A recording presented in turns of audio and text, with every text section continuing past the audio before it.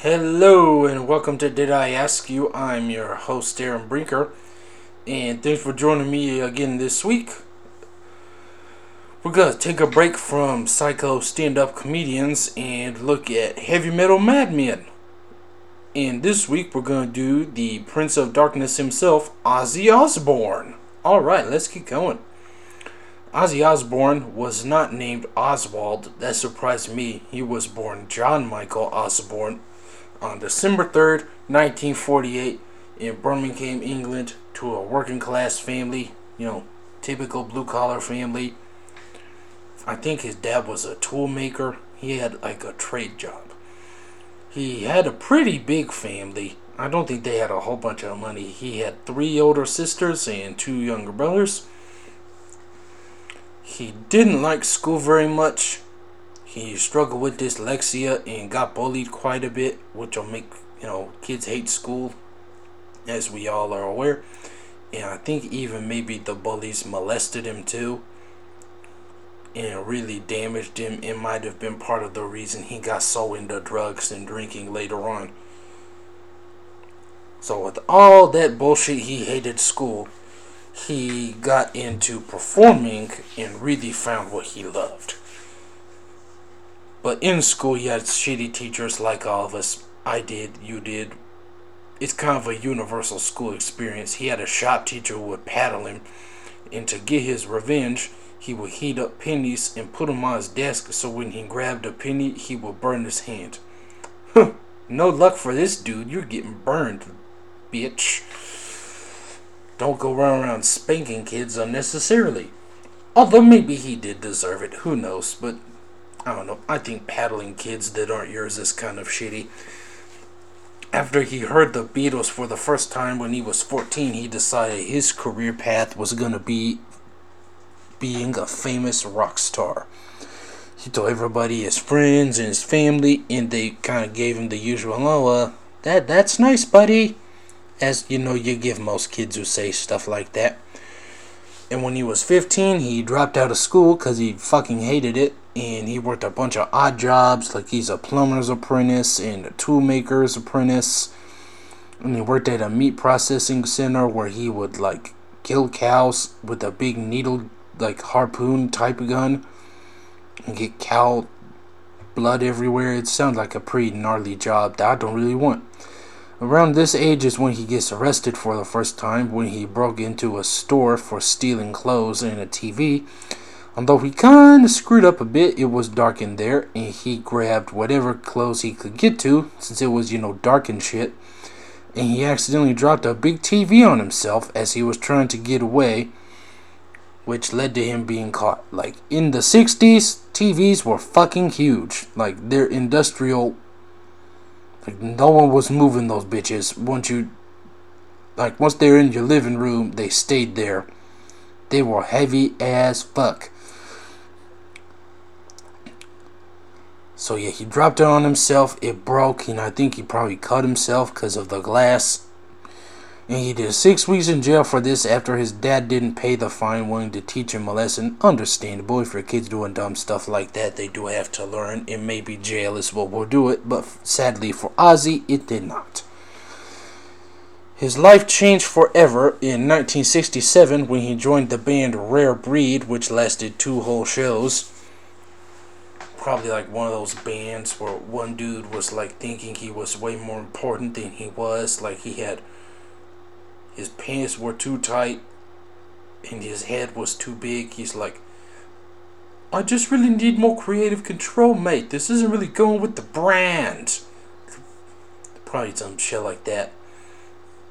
So after Rare Breed broke up, they were now Rare Breed. They lasted 2 shows like millions of bands. He reunited with Geezer Butler from the band Earth and members of Mythology, who also just broke up, which later on became the original lineup of Black Sabbath. After a booking mix-up, Earth changed their name to Black Sabbath after an old horror movie that came out in 1969, because they were kind of a weird, different band, and they chose a weird, different movie name for their inspiration. Their first album, self-titled Black Sabbath, was released in 1970 on Vertigo Records, and it did okay. It wasn't a huge hit, probably because it's kind of new, and people were kind of figuring out what they wanted, like what their direction really was gonna be.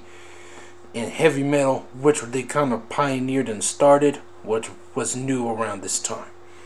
This was around the time they got associated with like Satanism and the occult. And on their first tour in 1971, Ozzy's hotel room is overrun with Satanists burning candles, wanting him to sing, chanting, "We want Ozzy! We want Ozzy!"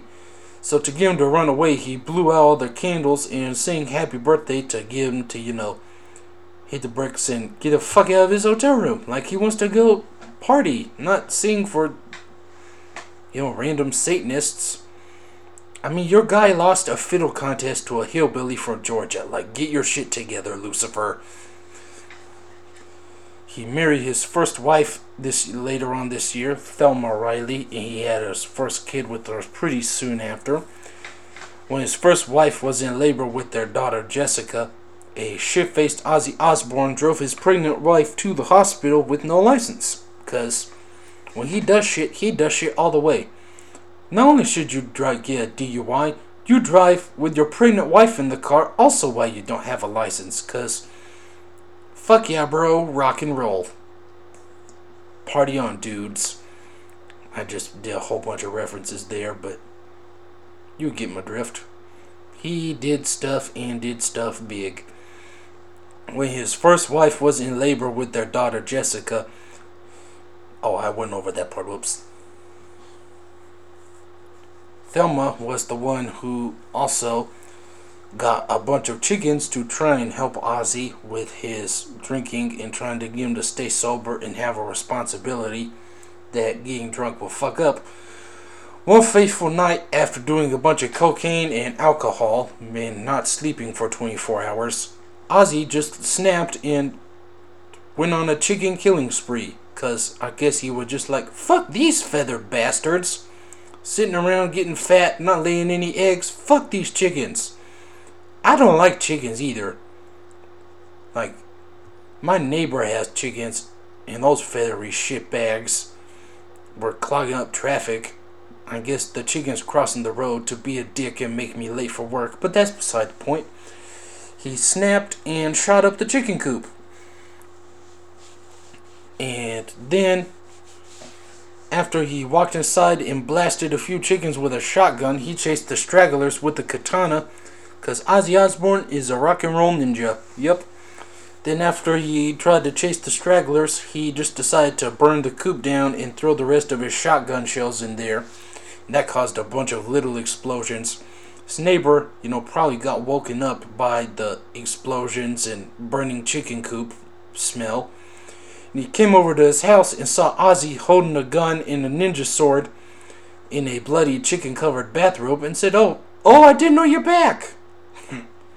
What would it be like being his neighbor? He's just like murdering a bunch of chickens and you're like, classic Ozzy. That guy's wild. Oh, man. And he goes like, oh, hey, Brian. Yep, back from the road. As he's coked out of his fucking mind. So, big shocker here. His marriage to Thelma didn't last a whole lot longer after that. And his time with Black Sabbath would come to an end a few years later in 1978. So, he kept partying, and Black Sabbath's increasing success really made it worse and worse for him. As a lot of the people we've talked about, the more famous they get, the worse their addictions get because they got more resources and stuff. So they kick him out, and they're like really sad they had to do this, but he just freaked out and locked himself in a hotel room and went on a month-long bender. And Sharon helped him kind of get out of it and not panic. She goes, hey, I can manage you and do solo stuff. Don't worry, I got you. In Des Moines, Iowa, on January 20th, 1982, there is the infamous bat incident that I'm sure many of us know about. He was on the tour, his first big solo project, Blizzard of Ozz, which was his, highest one of his most critically acclaimed albums, and had such bangers as Crazy Train, which describes this dude's life to a T. Wait till you hear about some crazy shit he does on a train in a second. Someone threw a bat on stage and he bit its head off and blood squirted everywhere and everyone loved it. And he just, I don't know what happened. Maybe he got a new disease like coronavirus. Maybe he got like COVID-82 because it's 1982. Who knows? But people just ate it up and then he spit it out and blood was everywhere. And he was, rocking the house, kicking ass. And like this really led to his increasingly hardcore Prince of Darkness image. And later on that year, he was at a meeting with CBS Records, and after he signed the contract with them, he released Doves as a sign of as a gesture of good faith. And they thought it was kind of weird, because why you bring doves to a meeting? Ozzy just snapped and grabbed the bird and ripped its head off and spit it on an innocent lady's face with blood everywhere.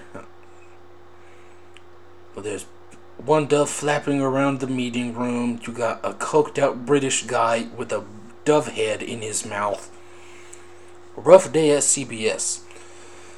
In his Blizzard of Oz tour, later on he stops in Germany and has a pretty fancy dinner with executives at CBS Records, as rock stars are known to do. This was the European division and they were in Germany, and I guess he got bored at the meeting, so he just decided, I'm gonna kiss a lady who worked at CBS Records. So he grabbed the lady, kissed her, then did a Hitler mustache with his finger and started goose-stepping up and down the table. But wait, there's more. He then whipped out his, whipped it out and pissed in the executive's champagne glass, and also dropped his balls in there too, cause he's Ozzy Osbourne and he's fucking crazy. Blizzard of Oz was an eventful time for him, man. In San Antonio in February 1982, so I guess the next month after the Des Moines stuff, he was arrested at the Alamo while he was doing a photo shoot in Sharon's dress after he was shit-faced and peed on an Alamo statue. If you don't know, the Alamo is a monument in San Antonio, which was like a fort that Texas had to, where they had to fight off the invading Mexicans, and it's a big piece of Texas history, and pissing on it is really fucking rude. I don't know what it was with him back in the day, but he loved to pee on shit. Oh my gosh. This is not his only public urination incident, however. In 1984, he was on the road in Memphis, Tennessee, and he got shit-faced again and peed on a cop car. It wasn't like an obvious Memphis PD car or whatever, but he didn't know he was peeing on a cop car until the lady came to arrest him, which got all kinds of attention. And in Albuquerque, New Mexico, I couldn't really find the year on this one. He was riding the famous tram in Albuquerque when it stopped. So he's like, fuck this shit, I'm bored. And he climbed on the roof and decided to go tram surfing. He lived in California. It's like the same thing, except it's on a train going up a mountain. Oh my gosh, this dude is nuts.